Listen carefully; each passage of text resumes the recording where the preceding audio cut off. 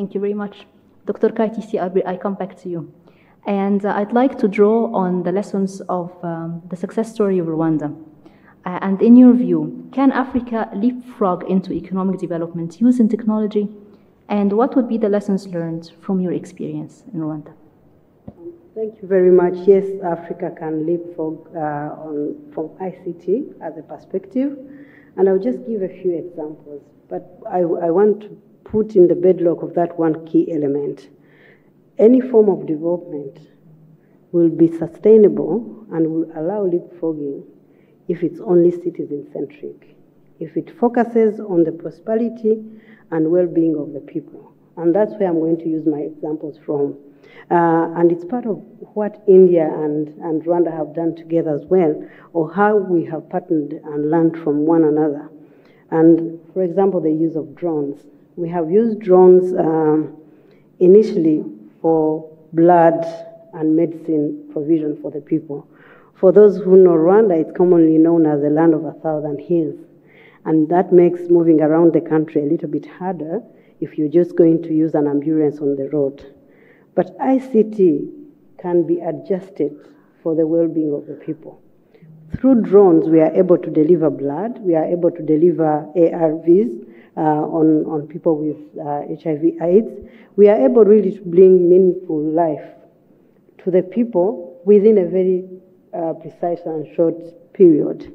The same applies to the agriculture sector, and I know India has been doing very well on that, where we are using precision farming. It is still on a very small scale, but we are able to know when to add, when to irrigate, through the use of drones as well. So that is key. And when we talk of the use of ICT as a service delivery channel or vehicle, we are also talking about dealing with certain issues that affect us mostly on the continent. With the use of ICT, we are able to adjust on issues of corruption, on issues of transparency, on issues of accountability, but also on issues of fast service delivery. So we've seen, of course, the investment in the ICT sector, partnership in the investment of that area, and making it easier. You know, our farmers now can access markets through a platform of ICT without having a lot of middlemen. And that allows how much money goes into the pockets of farmers, and that motivates farmers to farm the more, because what they put as inputs can be really seen as outcomes without losing that whole process of it. So yes, Africa can leapfrog by not taking exactly the same route that everyone took in the development journey, but by catching up where development is going, and of course by embedding in its approaches and methods systems that allow efficiency, effectiveness, and of course service delivery to the people. But the Rwandan story really is built on intended and transformational leadership. So this and many other projects are only possible when all the partnership, all the acts are intended on the prosperity and transformation of the lives of the people, and in an inclusive way, as I said earlier. What is Rwanda planning to do next? What are the upcoming ambitions in light of the African Free Trade Agreements, in light of the industrialization calls across the continent? Thank you very much for the question. And I think Rwanda is Africa in a particular place, I would say. And the African Free Trade Area and the Agenda 2063 that he mentioned clarifies the ambitions that the continent has. And Rwanda has embedded those ambitions. Of course, you will add that we are also part of the globe, and the SDG 2030 is a very driving force for us. So very key elements. Climate change is real. And therefore, dealing with climate change and adjusting to climate change is an area that we all need to engage with. Food production, but also agro-processing. I think it was earlier mentioned, food security is going to be a common issue for all of us. India and Africa have a beautiful but also very slippery challenge. We are having a youthful generation. That gives us an advantage of the future.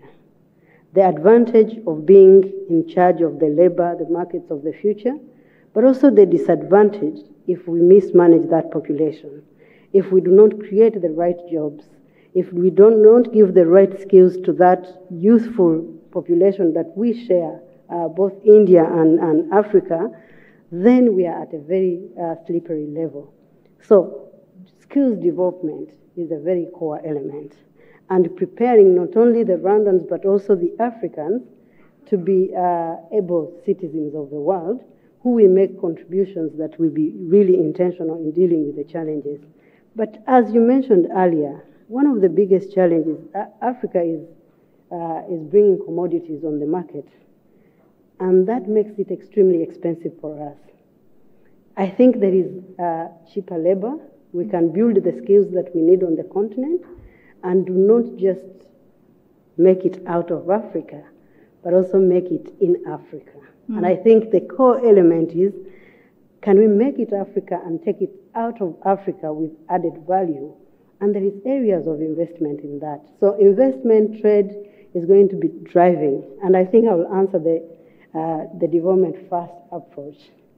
And the development is going to cost all of us. If we are the biggest free trade area, if you combine India and and Africa and look at the population that we contribute, and the development is going to cost us very highly as a world, as a globe. Therefore, we can only invest in development first, because if we do development first, we do development sustainably. Otherwise, there will be interventions that are just against poverty, and sometimes it's very hard to use poor approaches to fight poverty. You have to use developmental and prosperity approaches to really deal with issues of poverty. Couldn't agree more. Thank you very much. And I was just, because when I was preparing for this session, I read that India had created an industry of personal protective equipment for COVID-19 just within a few months from the outbreak. Really an impressive story, and it is an example of what the partnership can do in terms of manufacturing medical equipment in the continent. I think I can open the floor for discussion, for questions, and if anyone has questions, please proceed to the mic. Please keep your question under 1 minute, and we're happy to answer them. I will take 3 questions at once, and allow me to start with the young fellows, the Raisina young fellows, if they have any questions. Yes, sir, please go ahead. Good afternoon, my name is Diego Llosa from Peru. This question is for any of the panelists. A lot have been said about how to improve African intra-trade and cooperation and trade between Africa and India, but except for Secretary Rabi, nothing has been said about working together multilaterally under the multilateral trading system and the World Trade Organization. So we have an upcoming WTO ministerial conference, and there are a lot of issues, pending issues, under the Doha Development Agenda. My question is, what are the expectations and views from Africa and India with respect to this conference, and what can they do both together to have a successful ministerial conference? Thank you. Ma'am, can you please go ahead? Yes. Please. Thank you. My name is Udo Akamimo, and my question goes to the African ministers on the panel.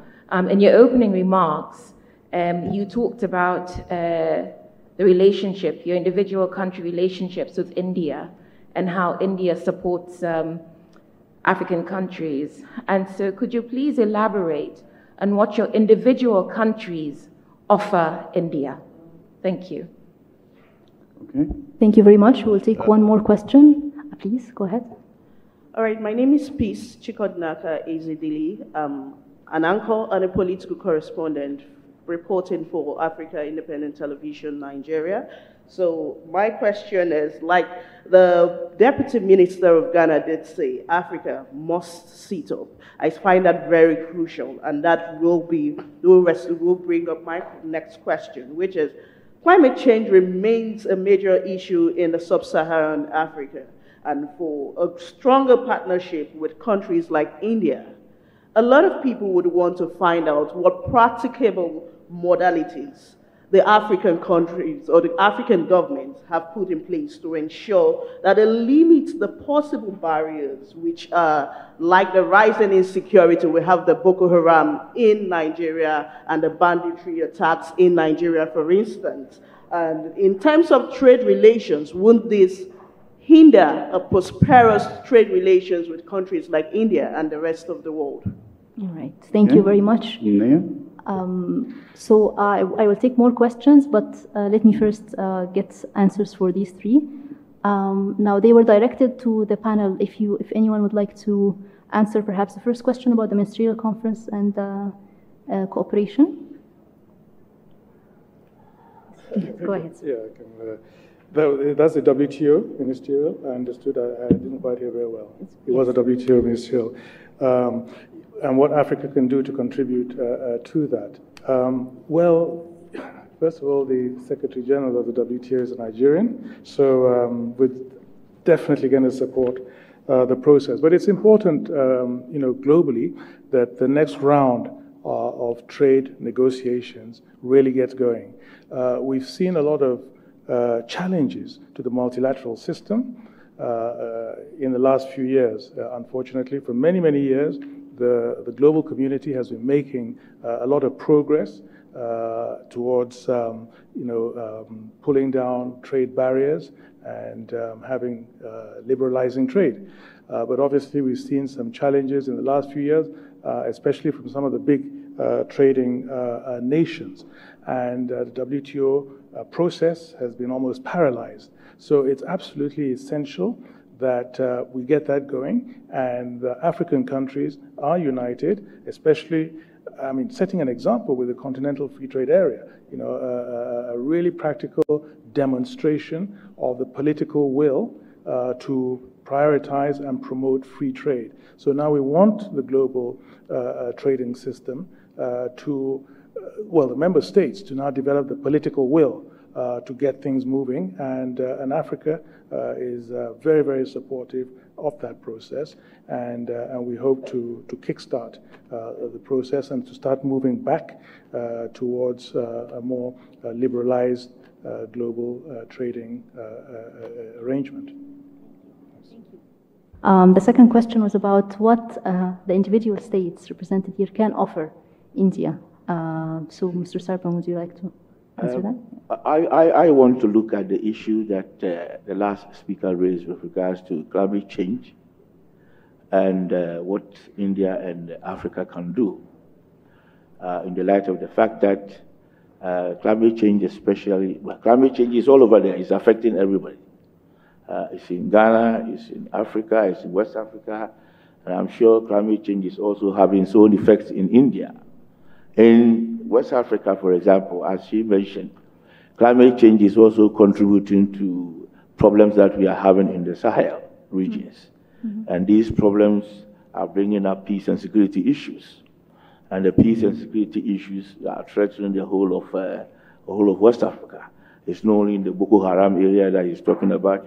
You go to Mali, the coup d'etat that happened there that challenged the democratic dispensation is partly to do with climate change, youth unemployment, and instability. Burkina Faso recently had a coup d'etat over there, and part of the reasons, if you go into it, has something to do with insecurity, peace, and yes. And I think between Africa and India, with the kind of good relationship that we have, it should be possible for the two to be able to strategize as to how best India will face technological advancement in agric. And if climate change is affecting agriculture in these areas, and because when it affects food production, and it affects unemployment, and it affects youth unemployment, and the terrorists are able to use that to try and get hold of the young, unemployed, and unstable youth into their ranks, and then twist their minds for them to follow their agenda and create more peace and insecurity. So I guess with the kind of relationship that we have in India, and India being a technological leading country in agri, we should be able to sit down and map out strategies to see how best we'll be able to combat or contain the issues of climate change and its effect in agri within our region. And I think it's one area that India needs to look at critically and be able for us to sit down and have a serious discussion and evolve some strategies to be able to contain it. Yes, it is indeed, as I mentioned, high on the African agenda. Africa is hosting this year the COP27 as well, addressing the climate change. Dr. Kaitisi, what are our respective countries, what can they offer India? Well, what can they offer India? I think the initial question is, what is the environment of offering? And one of the interrogations that we really are supposed to be doing is, why have we had limited offers? And I think discussions in this dialogue have been really on the legal frameworks, the policies, and the systems that exist. And those systems, in a way, have disadvantaged Africa in different ways, leave alone its own underdevelopment, because its own underdevelopment is the biggest disadvantage. But I think what Africa has to offer starts with the collective effort of Africa. Each country is small in its way, but when you bring together Africa, the 55 countries is a great market, is a great arable land that you mentioned, is a great opportunity that can feed this whole world in many ways. And while we have climate change, we are not the biggest producer of the consequences of climate change. And therefore, the continent can facilitate in really being climate friendly. I know Rwanda, the past how many years, have banned the use of plastic that is non-disposable. And that has contributed so much on our very fragile land. And therefore, really, I think what Africa has to offer to India is a collective understanding of the existential challenges that we all have moving forward, and a collective understanding of the approaches and the methods that we need to adjust in moving together collectively. So some of the things, the reason why we still offer commodities, the reason why we still bring cocoa and import chocolate at a very high rate, all of those things need to be interrogated. And then I think we can find a partnership level that is a win-win, I think, as earlier said, and look at, yesterday I learned a very beautiful term of the coalition of the nervous. I think there are so many things that we are all collectively nervous about for the future that we need to look at. Pursuing peace, security is a key element for the continent. Development cannot be secured without securing peace and security.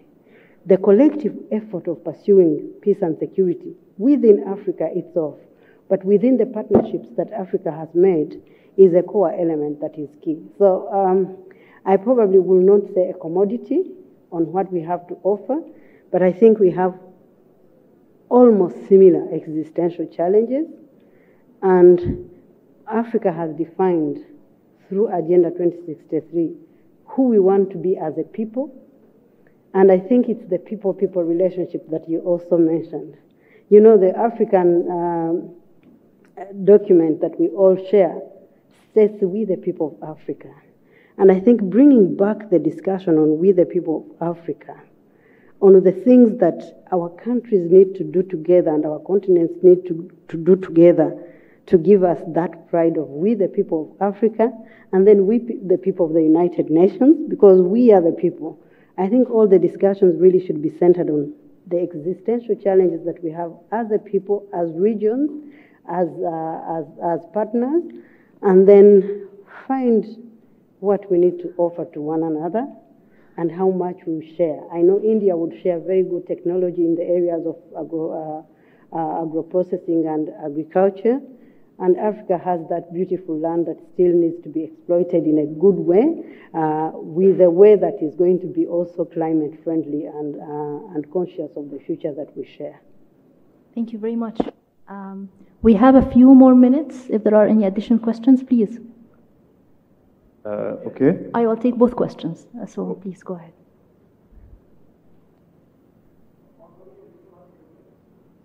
Right, please go ahead, and then you, sir, and then I will take both questions here. Okay, thank you. My name is Mohammed. I'm from Egypt, and I'm with Raisina Young Fellows. So my question to the distinguished speakers is, if we are speaking about trade between Africa and India, or Africa with the international partners, we have also to speak about trade between African countries, among African countries together. And this, of course, will increase the quantity and the quality of the products they also trade with the outer world.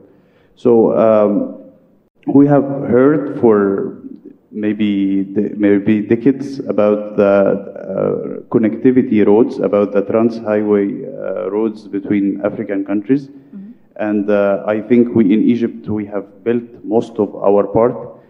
So my question to the African speakers, what is hindering the road connectivity between the African countries?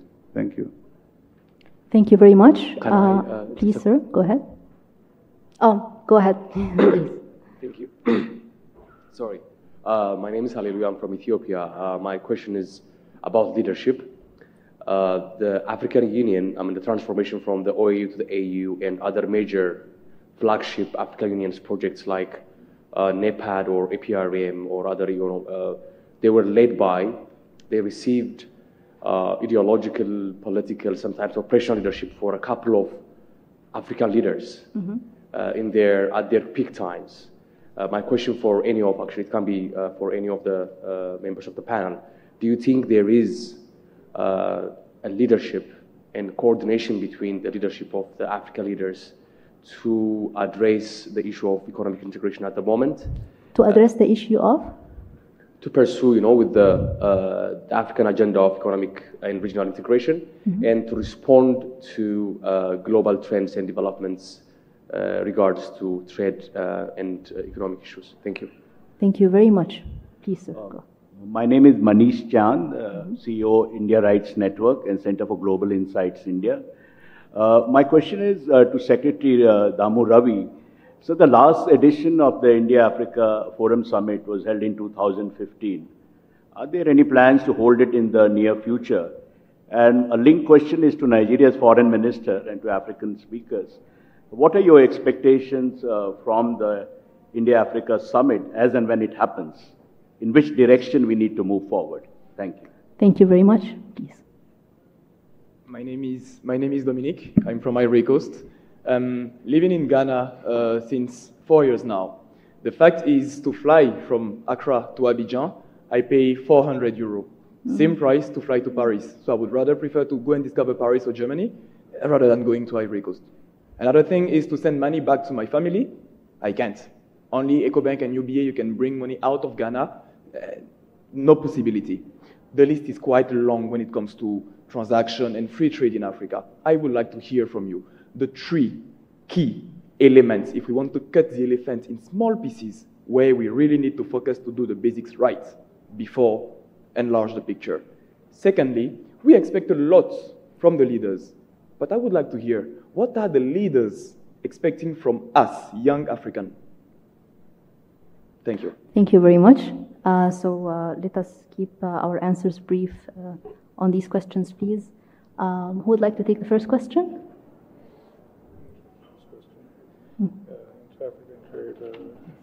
Okay. Please go ahead, sir. Yeah. The first question was on, intra-African trade and emphasizing on, road connectivity and infrastructural connectivity, I think, which also to a certain extent touches upon the last question. It's true. I mean, that is one of the real results and consequences in many ways of colonialism, because each colonial grouping, whether it's the Francophone countries, and you have the Anglophone countries, the Lusophone countries, Hispanophone countries, and so forth, and the connectivity was from the continent to the metropole, to Europe. And as was, inferred, once a few years back, you wanted to go from one African country to almost a neighboring African country, you had to travel to Europe sometimes and then come down to that country. So the infrastructure was not harmonized in any meaningful way, and there was, of course, there was no, logic to the setup that you had. And so, the African Continental Free Trade Area, why I say it really be a game changer, is because it's going to force our political leaders, going to force Africans to now, or make it easier, not necessarily force, because they'll pick up the challenge, to reach out to other African countries. And so what will come as a result and as a consequences will be infrastructure, with Trans-Saharan Highway and, and roads, continental highway across Africa, and promoting connectivity and doing business. That will be the natural result of pulling down all the barriers that are really preventing this connectivity within the continent. Thank you very much. Dr. Kaitisi, do we need an improved level of coordination amongst the African leaders? Yes, absolutely. We need an improved coordination. And I think I'll take it together with some of the flagships of the Agenda 2063.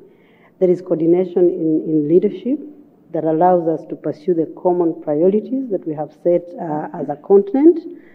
For example, just to respond to the transport issue, we had agreed for Agenda 2063 that there is going to be a high-speed train system that connects all African capitals and African commercial centers. Now, there is coordination, there should be leadership coordination in a way, and having a common voice also on the continent, to know the common things that we share, to know the common challenges that we need to confront together, and to know how to move forward together. Given just that example, the pursuit of that common goal, when we have easy connectivity, he will prefer coming to Kigali than going to Paris, and the choice is easier that way because there is ease of connectivity. And I think the coordination, looking at the reforms that the African Union is undergoing today, coordination is greater than anything else because it creates a common voice, it creates a common direction, and it allows for monitoring and evaluation of the things that we do. So yes, in the absence of one collective, coordinated way, efficient systems that monitor what we are doing, we can hardly achieve what we are committed to achieve.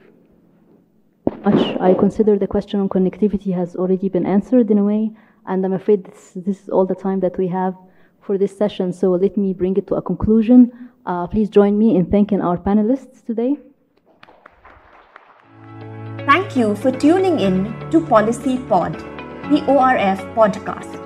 Please subscribe to our channel for updates on upcoming episodes.